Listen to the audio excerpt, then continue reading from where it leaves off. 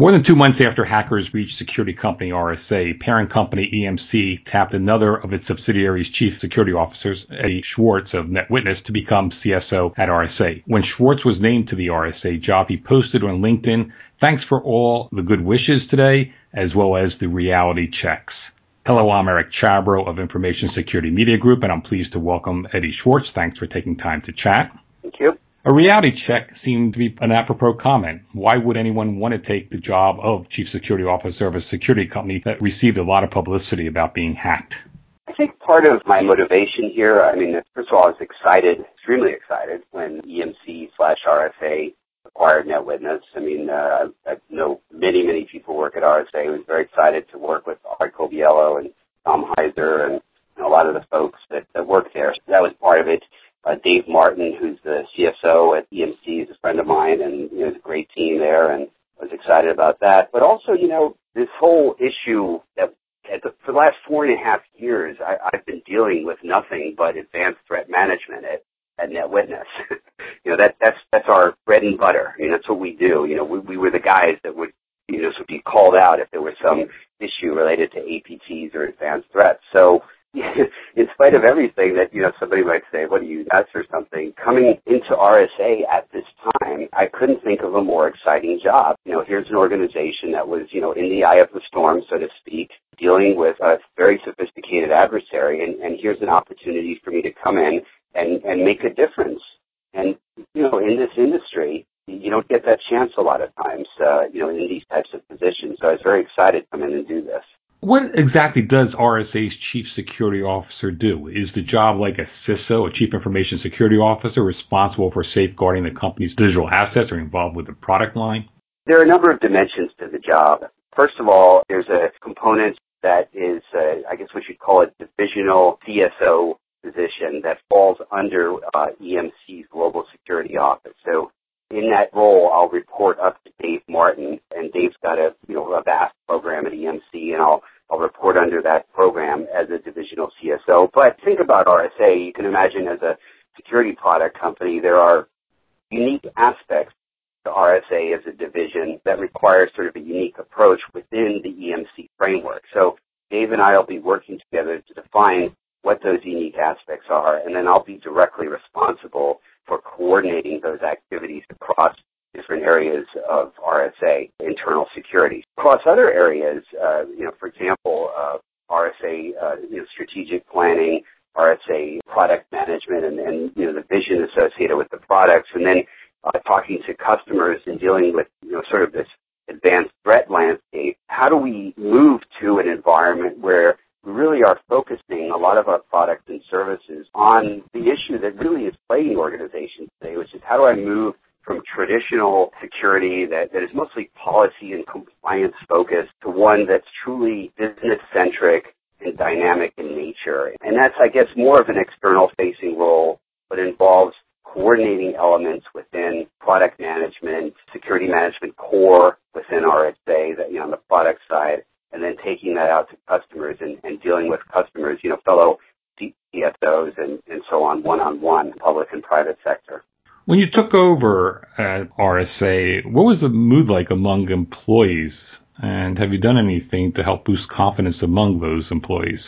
You'd be surprised. I've actually had that question from a number of, just friends in the industry that have security jobs. And the event hasn't demoralized or depressed people, but it really actually inspired them and motivated them to learn from what happened and to do a better job, and to think about the bad guys in a different way. How do we do a better job relative to security? How do we develop products that are more focused on the motivations and the attack techniques and the things that the bad guys are really doing? If you look across the security vendor landscape, there are a slew of products that really have almost no effect against these guys that are out there. And when I think about like Dave's group over at EMC Global Security Office, they're like this battle-hardened warriors, when you go in there and talk in the war room there, this isn't the first APT they've ever faced over there. It's kind of fun to talk to them because I think they kind of live for this kind of thing. Obviously nobody wants a negative outcome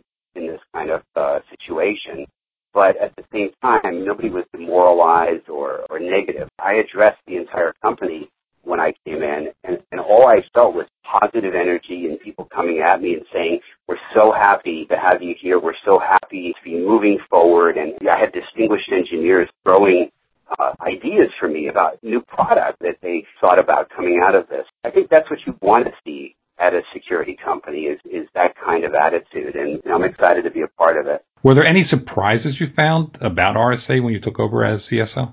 I think that there really weren't any big surprises. I knew a lot of the people going in there. I knew Dave before NetWitness. I knew a lot of the executive team there. One of the things that probably surprised me more than anything is, I knew RSA pretty well, but I had no idea about the vastness of EMC. And it's really, as you go to understand the challenges that CSOs face today in large organizations, just think about some of the large organizations that have announced breaches and imagine the complexity of some of these organizations of just trying to get a grip on what's going on. I guess the only surprise I'll share with you is that I gained a greater appreciation for the jobs that these guys have when they have to protect these large organizations and what it was like when I started talking about, what were you dealing with and how did you deal with it?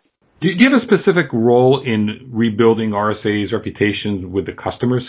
I definitely do. As soon as I came on board, the sales team started reaching out to me. Part of what I did at NetWitness for the last 4.5 years, in addition to the internal roles I had at NetWitness, was spend a lot of time talking to my peers in the industry, sort of convincing customers that, hey, things are worse out there, in the wild than you think they are, and I'm a very technical guy, so, I can get down in the weeds with almost anybody. It's been fun because already the sales team has been calling me saying, hey, look, the chief security officer from company X wants to talk to you and wants to understand some things about the breach and what it means, or they don't want to talk about the breach, but they want to understand how do I deal with threats like you faced, surprisingly, one of the biggest questions is, how do you detect stuff like this?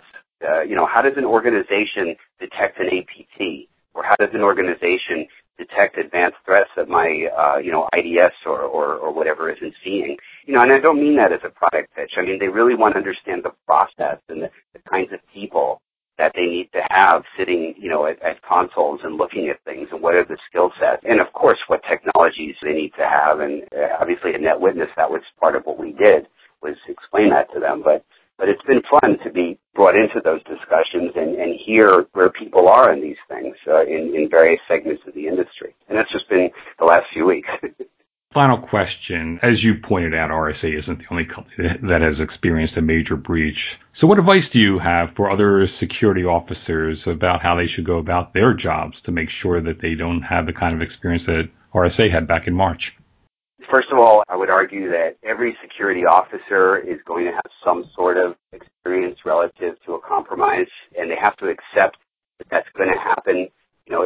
It's not a sort of a red badge, like a negative thing to say, well, gee, I had a compromise. I think the issue, though, is to look at it now and say, okay, if compromise is inevitable, what can I do based on the experience of these other companies that are dealing with this to do things like handle the crisis, shorten that exposure window that we talked about, implement better processes, different skill sets, update some of my technologies, maybe improve some of the governance practices in my organization, to think about security differently. Don't think of security as a once a year assessment and then a 3-year technology horizon, but think about security as something that's dynamically changing.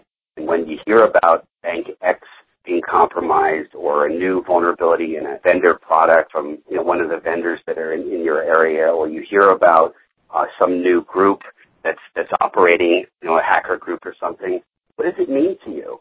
And how do you adapt and change your security profile, deal with the threats or the risk associated with that type of thing? And that's a different way of thinking about security than we've had in the past.